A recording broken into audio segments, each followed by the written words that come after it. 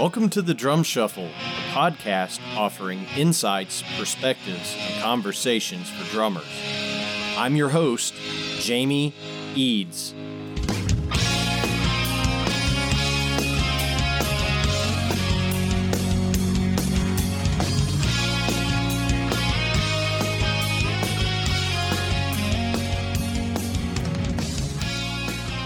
What's up, everybody? Welcome to the Drum Shuffle, episode number 10. As always, you can reach us at the Drum Shuffle Podcast at gmail.com. Our web address is thedrumshuffle.com. You can find me at jamieeads.com. Want to thank everybody for continuing to reach out to us. We have an absolutely fantastic episode today. We have Aaron Comess from the Spin Doctors, Joan Osborne, you name it, folks. He's played with them. We're going to be talking to Aaron here in just a second, so please stay tuned. Los Cabos drumsticks may be the best kept secret from drummers today. Los Cabos drumsticks makes the finest tools to touch a drummer's hands in the business. The best news, almost every popular stick size is available in both white hickory and red hickory. If you don't know what red hickory is, it's made from the heartwood of the hickory tree, unlike regular white hickory, which is made from sapwood. Red hickory drumsticks will hold up to even the hardest hitting drummers. Their durability comes from the density of the wood, but they do not sacrifice the feel. Please visit LosCabosDrumsticks.com to learn more about their products. And don't forget to ask at your favorite retailer for Los Cabos drumsticks. All right, guys, our guest today is the great Aaron Comess of the Spin Doctors. Aaron has a brand new record out called Sculptures that we're going to talk about here in just 1 second. And I want to wish Aaron a very happy early 50th birthday. And he is celebrating his 50th birthday with a bash at the Blue Note in New York City on April 23rd.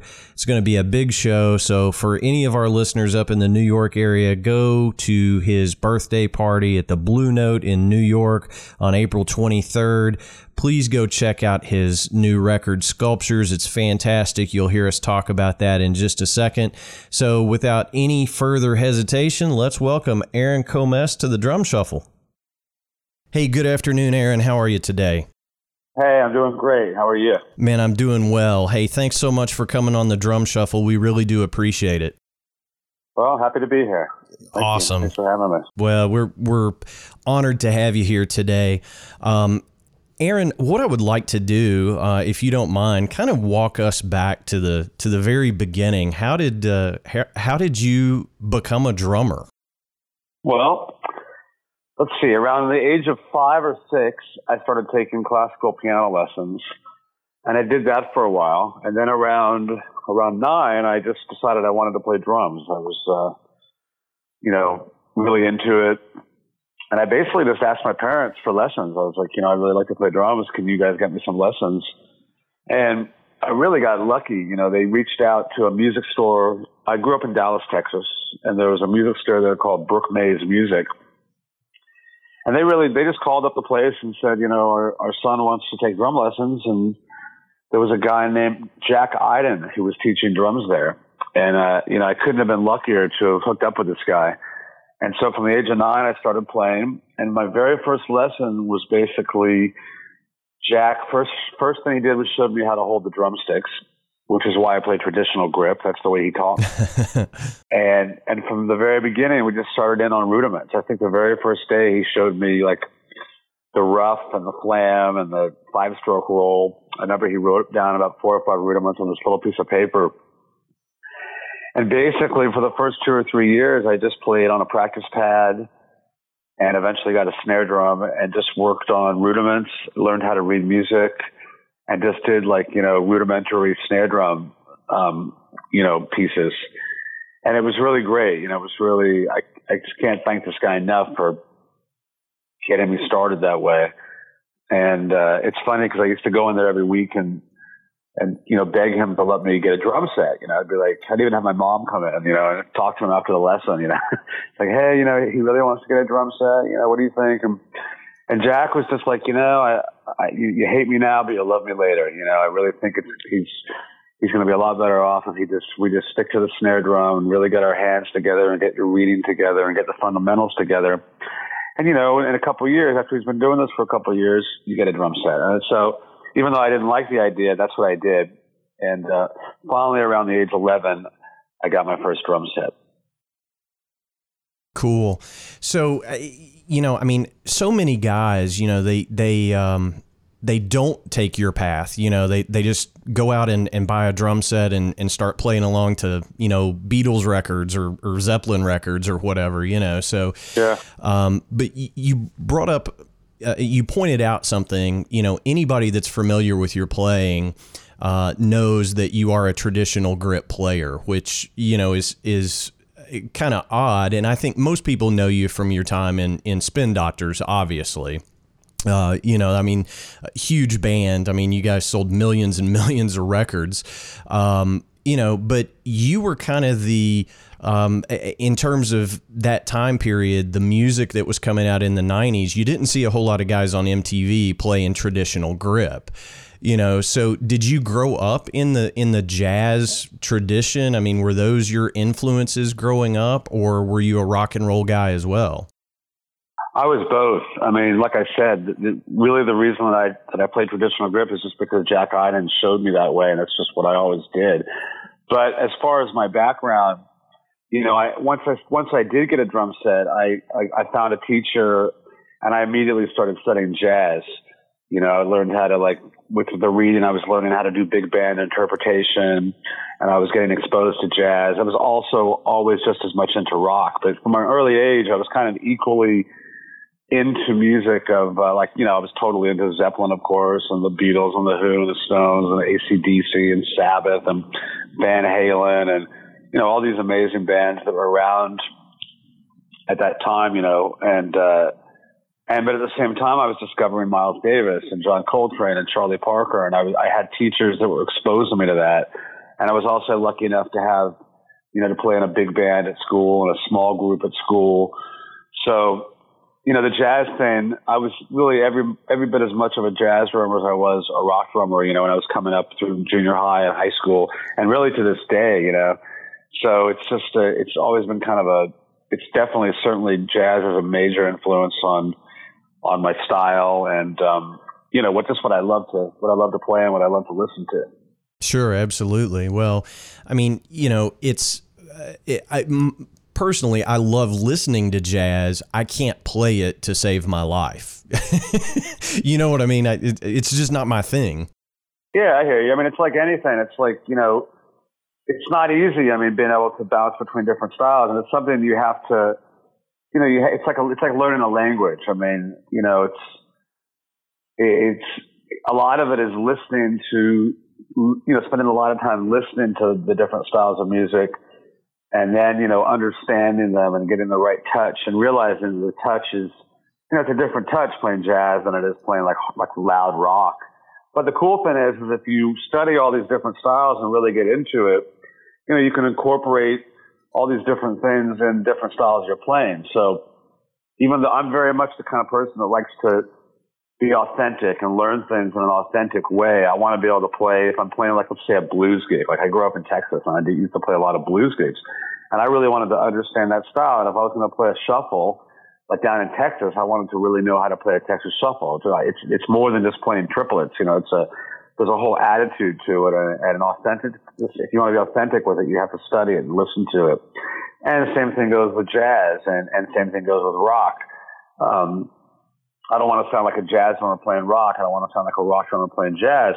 But once you get to a certain point, it's really cool to start mixing all those elements and trying to find your own voice. And that's what it's all about. That's what it's always been about for me, is taking all my different influences with different styles of music and different players and trying to, kind of make my own thing with it, Sure, absolutely. Well, you've done pretty well with it. We were talking before we went on the air. I think you are up over 200 album credits as a player. Is that right?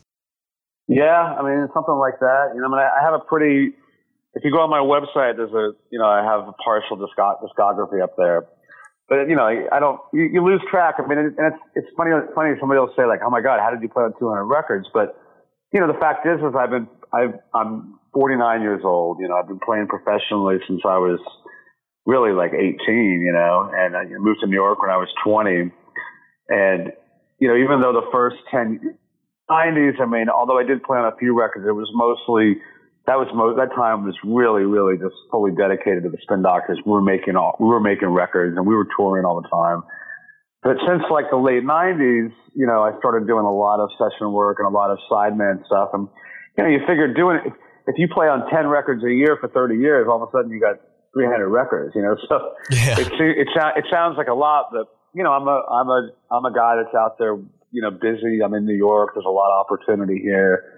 There's all kinds of people making records, on a high level. And then just stuff that people are doing in home studios. That's kind of the beauty of the way things are now. There's, it's a lot easier to make a record than it used to be. You don't necessarily have to. It used to be like you either had really rich parents that could pay for expensive studio time, or if you got a record deal and you could go in the studio. But ever since like the late 90s, when the home studio thing started happening, it really just opened the doors for people to get really creative and be able to make music for much less money, and get it out there. That's the positive side of it. The negative side of it is that, from a music industry point of view, from a financial point of view, it's definitely gotten very difficult for artists to get paid, which is a real problem. But, you got to look at the bright side. From a creative point of view, I think that, things are really, really great. Well, yeah, there's tons of great music everywhere now. It's almost, ubiquitous that, everybody has a record out, and you make a really good point. It's easier to get your stuff out there. But, your words aren't lost on me that, the artist comes last in the financial standing of the business. It's just the way things are now. It's just, let's face it, everybody expects to get everything for free now. With just the way the internet is, and, the lack of, money that's rolling into the music industry, it's just become difficult, and, I feel very fortunate that I was around and the Spin Doctors were around at a time where the music industry was really booming. The 90s was probably one of the best times in the music business, because you had, for one, you had CDs had just been out. CDs came out, like in the late 80s or something. Mm-hmm. So CDs were, you had, record companies, people were making cassette CDs, vinyl. People were going back and buying catalog records. Everybody went back and bought like their favorite Zeppelin record or whatever on CD. New bands were selling truckloads of records because you had MTV and it was just really like a really good time. And there was a lot of money in the music industry. And it's always been really hard. It was competitive and hard to get a record deal, and you hear stories about people getting screwed and all this. But when you compare it to now, those just seem like the good old days, It's like, I remember people complaining about how f***ed up it was back then, but it's like, man, we didn't know how good we had it, And these days, just because the fact that people don't buy records, there's just the amount of money that goes into the industry is so low. So it's tough, and I hope that, I try to stay optimistic and hope that it's all about really changing the laws. So musicians and songwriters and artists get money, with this whole streaming thing. It's just set up in such a poor way. It's set up great for the music lover. It's never been a better time, because there's more music than ever, and you can get it for either really cheap or free. And the problem is the people that are making the music aren't seeing much. So it's an interesting time, and hopefully we'll figure it out and it'll change for the better. But the good news is, there's so much great young talent, and people just figure out a way to do it. If you really, it's like it's always been, if you really love what you're doing and you're passionate about what you do, you're going to do it. It's not nobody started playing, or writing songs or playing an instrument to get paid. I know for me, it's always been about just being the best musician I can and creating really great music. And it's not about the money. I was lucky that I was in a situation, or am in a situation, where I actually get paid. But anytime you do something for money, you're making a mistake. It's never, I find that, follow your, do what you want to do, be creative. Don't listen to anybody else. Don't do what people tell you. Those are the things that usually end up doing the best anyway. Yeah. I mean, the Spin Doctors is a great example. We did exactly what we wanted to do. We didn't listen to anybody. We were self-contained. We just made the exact kind of music we want to make. Anytime the record company gave us any advice or tried to tell us we should be more like this or more like that, we just ignored them. And ultimately, we did really well because ultimately people want to hear something fresh. Nobody wants to. You see people often make the mistake of copying, other bands or copying other musicians that may be, doing well at that moment. There's nothing wrong with being influenced by those people and taking things from them. That's a normal process. But when you see musicians or bands or artists try to emulate what somebody who's popular is doing, it rarely works because, a year later, what's popular now isn't popular anymore. You have to come up with something fresh and unique, and ultimately that's what turns people on. Yeah, absolutely. Well, I mean, we live in an age today. I would point to modern country music. I mean, it seems very formulaic, and it's just I can't really tell the difference between a lot of the newer groups that are that are showing up. And you're starting to see some of that change in country music. It certainly happened in hard rock and heavy metal in the late 80s, early 90s. When the bands out of Seattle, when they hit the scene, everything changed almost overnight, really. I mean, it was crazy. And that was great for us because we put our record out. Pocket Full of Kryptonite actually came out a week before Nevermind, before Nirvana Nevermind. It came out 1 week before. and when that Nirvana record came out, like you said, it really just instantaneously changed everything. It just caught on. It was fresh. People related to it, and it just all of a sudden, you realize there's all these people that like this style of music, and boom, it opened up the doors for so many bands. And even though we're not like a grunge band, but we're a rock band, and and we didn't necessarily fit into what was happening. But then all of a sudden there was, rock was popular again. And all of a sudden there was room for a band like the Spin Doctors to get on the radio and get on MTV. And it was pretty amazing. It was a really great time. And you're right. And that's all it takes is like, things go through phases and then one thing comes out and everything just shifts for a while, and, but it's always about being unique and being yourself, I mean, you can, and of course after that, there's always going to be a million copycat bands, and there's always a few that do well, and it turns into a formula, and but that's not, I've just always felt that's a bad way to go. You gotta just be you, man. Absolutely. Well, I mean, we've kind of broached the subject of Spin Doctors. Here's my question, and this is the first time you and I have ever talked. Loved, all the stuff you guys did, but I've got to ask, when you walked into the studio and you guys are getting ready to cut, what would ultimately, I guess, be your biggest single, Two Princes, it opens with a drum break, basically. Did you have any idea when you came up with that, what is it, a bar, 2 bars, a drum fill? Did you have any idea that it was going to be that huge? And if you did know that, would it have been allowed? Well, of course you don't know that. I mean, we were just going in the studio. All we wanted to do was make a great record. We felt like we had a really good thing going.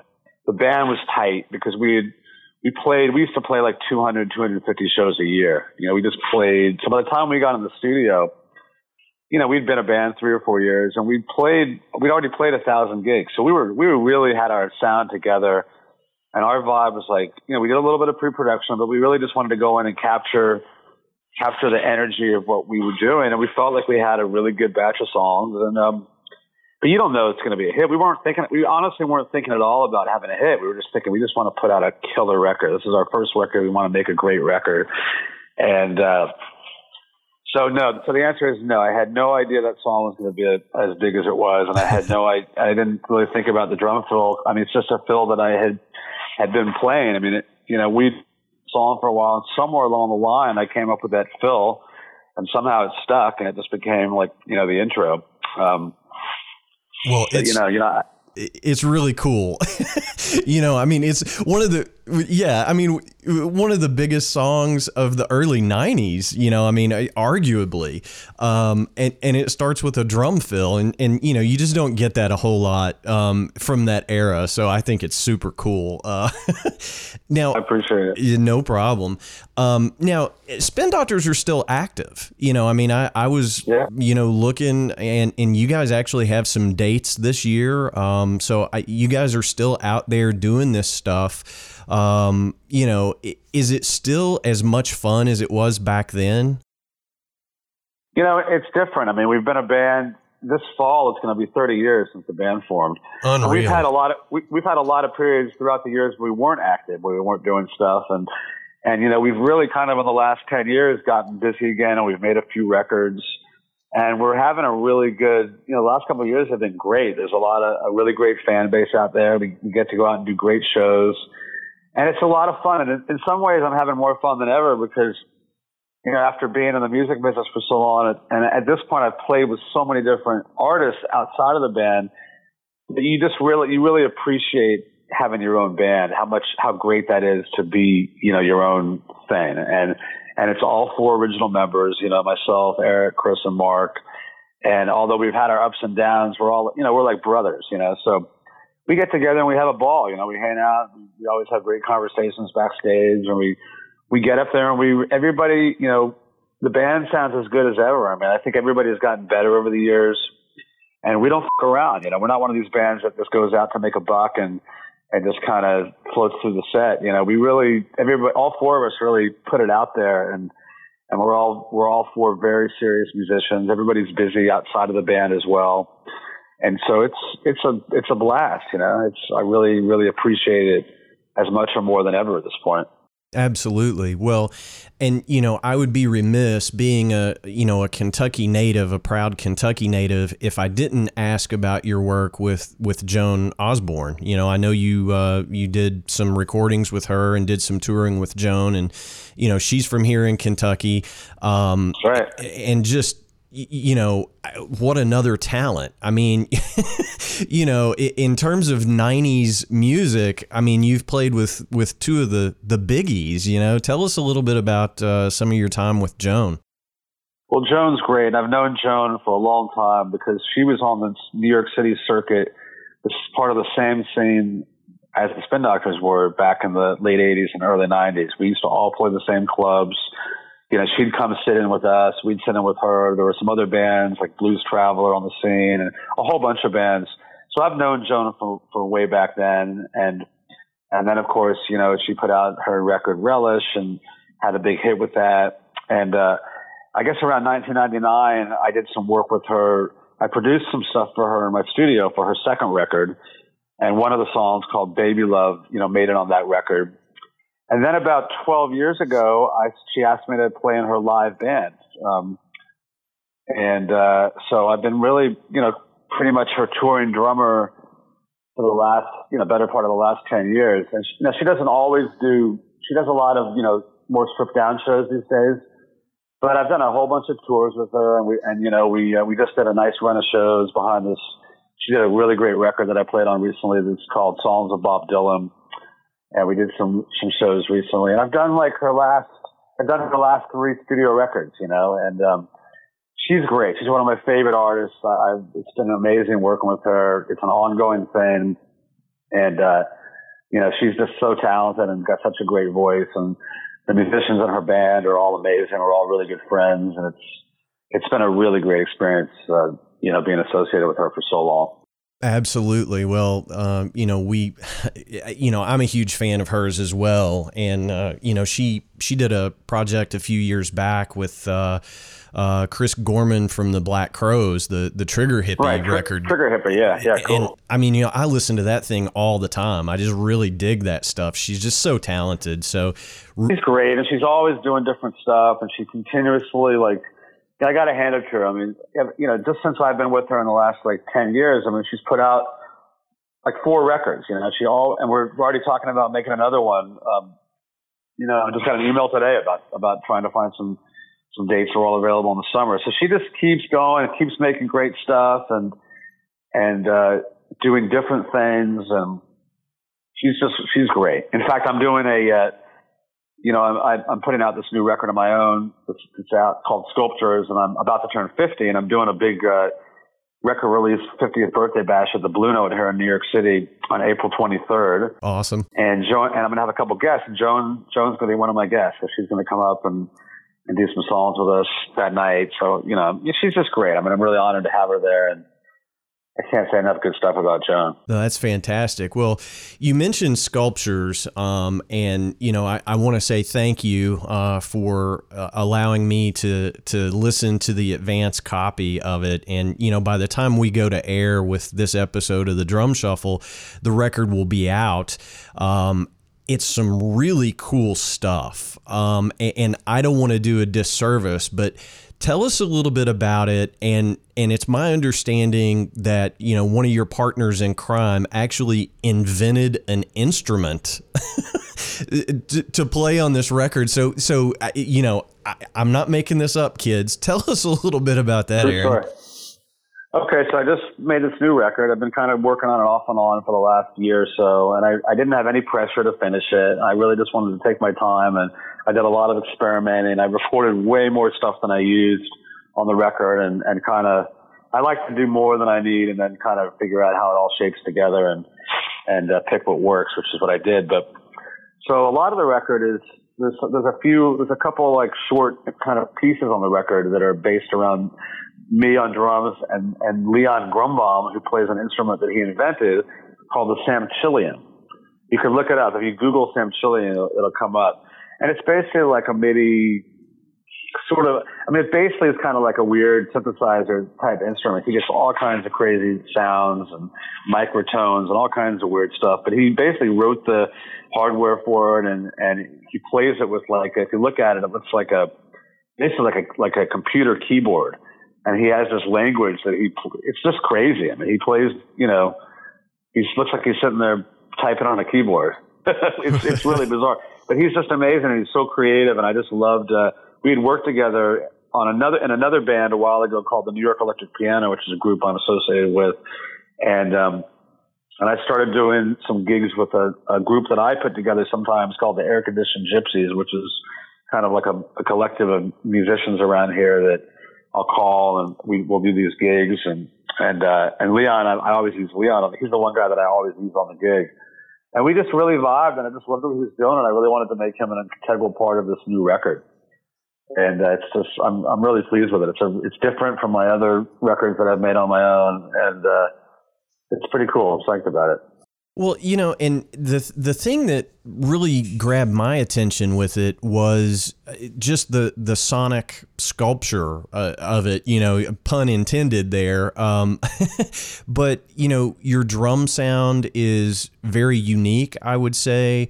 And it's just really cool. Thank you. I really liked it. And, before we got on the phone today, I was really digging on the track called The Beast. Really, digging that. And, so it's, is it fair for me to say it's a little bit of a departure from kind of your normal thing?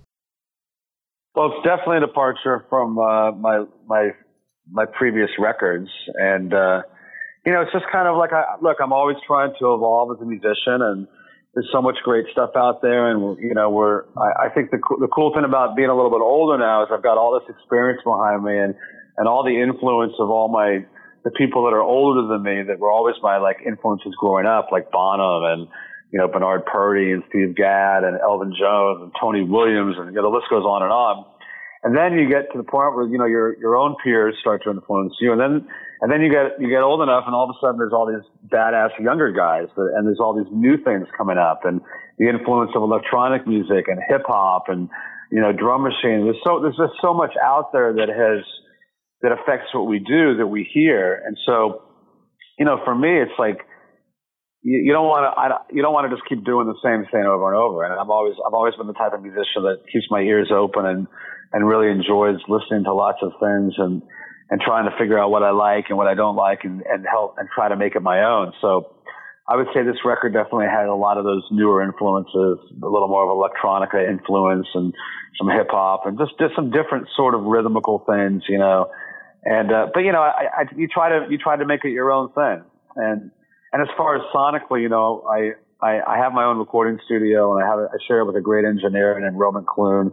So we have a really good working relationship. And you know, I like to try to, at least on this project, I really made a point to try to make the drum sounds different from track to track. And I wanted to make every piece have its own sort of personality, you know, blend together, but have its own personality. And obviously the musicians I used, you know, had a big effect. Leon, you know, has such a unique, cool, creative, modern sound. That's a huge influence on the sound of this record.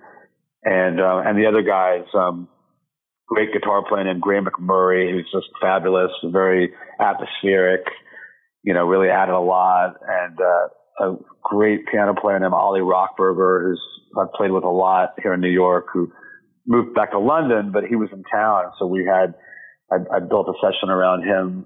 And then also John Davis plays on some of it. He's an amazing bass player. And one of his main gigs is John Mayer. I'm sorry, not John Mayer, Jojo Mayer.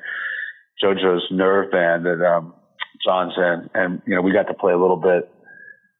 And I really clicked with John. So, you know, you got to listen. I mean, a lot of it is like coming up with a concept and coming up with material and then choosing musicians that you think are going to help you, you know, get your vision heard, you know, and that's a lot of being a band leader and making your own records is it's just you have to look at all these different elements to try to find where the sound is that you have in your head and you know, so I can't thank these guys enough for their contributions on this record. Well, it's a really good record, you know, and I've thoroughly enjoyed it this week. Been listening to it quite a bit, so it's cool. Thanks, man. Oh, no problem. It really is a good record. So for everybody listening, I'm sure they can find it at your website and you know iTunes and all the different various outlets. So everybody check out Aaron's new record. It's really good. It's good stuff. So, you know, are you going to hit the road with that project at all? Are you doing some shows around the city up there, or what are the plans, you know, once the record hits the street? I mean, you know, I play pretty regularly with my own band. I usually play about once a month in New York City. We're actually playing Monday night, which has probably already happened by the time anybody's hearing this. And then I'm playing again at the Blue Note April 23rd. And I tend to play, you know, fairly regularly in New York with my band, and I have kind of a steady band that I did most of my other records with, that I do most of my live shows with, which is a great band with Teddy Kumpel on guitar, Richard Hammond on bass, and Leon on Sam Chillian, and we have different guests come and go. So to answer your question, I'm not going to go on the road, and I do some shows out of town with this band. But, you know, the fact is like I'm so busy with other groups that take me out of town, like Spin Doctors, and I work with a German artist. I'm going over there for a month in August, and Joan and other people that it's just hard to find the time to, I would really love to do a tour with my own group at some point. I just haven't been able to find the time to do it. But it's definitely something I'd really like to do more of that. I really just have not done that up to this point. Sure. Well, we will definitely be looking forward to the time when that happens. I think it would go over well. So let me put the bug in your ear now. You know, bring it down south. It's hard to find the time for everything, you know. Absolutely. Well. You know how it is. Yeah, I do indeed. And, you know, you've stayed really, really busy. And, you know, here's a question that you know, that I've always been curious about. You know, when I was growing up, everybody said, well, if you want to play music for a living, you've got to go to one of three places: LA, New York, or Nashville, right? So you're in New York City, and I know that you stay as busy as you want to. But tell our listeners a little bit about how the scene is, because, I mean, look, there is just a ton of monster players up there in New York. I mean, Sean Pelton immediately comes to mind. Just tons of guys. How competitive is it up there? I mean, if Jamie Eads moved to New York City tomorrow, what are the chances of my phone ringing over Sean Pelton's or Aaron Comess's, right? I mean, no, I mean, listen, man, there's always room for good. I think any of these cities, I mean, I'll talk about New York because I live here, but there's always room for more, and there's always more people coming in every day. So it's like, I mean, that's one of the reasons I moved to New York in the first place, besides the fact that, like you said, there's kind of the big three cities for a career musician, and I never really considered Nashville. This is what, I moved, we're going back like 30 years when I was making the decision to move somewhere from Dallas. So for me, it was either going to be New York or LA. And I made the decision to come to New York. And, for two reasons. One, for the career opportunity.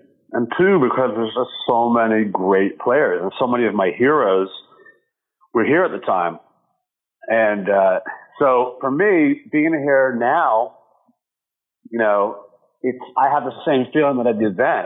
And a lot of it comes from, like you said, like the young badass that comes to town. It's like, you got to stay on your toes, man. I don't care who you are. I don't care how much you're playing. You got to. So I just feel like I'm getting my ass kicked constantly by all these guys, and it keeps me. I want to keep growing. I want to keep getting better. I want to listen to what these guys are doing and incorporate it in my own plan. And that's the beauty of a place like this. But yeah, there's always room. I would encourage anybody who's serious, and New York's a great place. There's a lot of opportunity here. Tons of talent, tons of great music being made. And, I love it. I absolutely love it here. Well, I mean, it's obviously just a cool scene, but you've been there for quite a number of years now, and I'm sure that you've noticed all the changes that have happened up there. I'm a rock and roll guy, and CBGB's closed down, for example. Tell us a little bit about how the music scene in New York has changed over the years. I mean, are there young Spin Doctors type bands blowing up every day now, or is it different now, I guess is what I'm asking. Not really. I mean, it's funny. I hear people all the time. It's usually older people like my age getting bitter and saying, oh, it used to be so great back then. Those were the good old days. But, I don't think of it like that. I mean, yeah, things were different then. There was a lot more, I always hear stories. I mean, I moved here in '88 and I hear about how great the studio scene was like in the 70s and 80s, like, when Steve Gadd was around. People are always talking about that. And then I moved here and, the studio scene was still happening, and there were lots of club gigs and lots of bands, and there were lots of bands getting signed, to me, it's just like, it's always changed. And if you study, New York City music scene going way back to the jazz, to the classic jazz period. I mean, it's just, things change.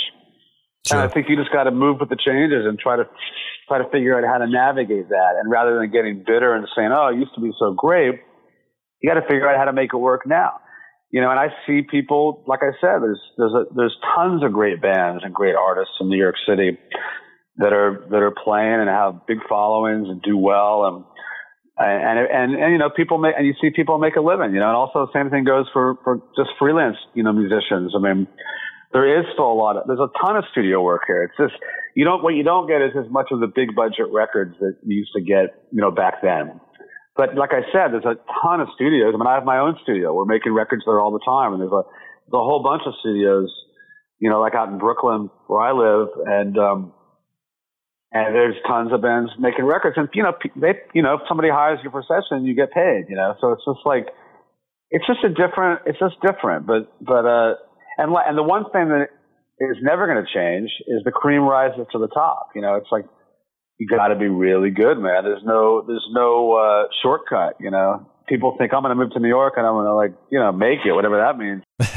Okay, cool. But man, don't come here until you got your shit together, or if you want to come here to get your shit together, that's cool too. But bottom line is there's no shortcut. I mean, you got to work hard, man. You got to practice, take lessons, listen to music, keep an open mind.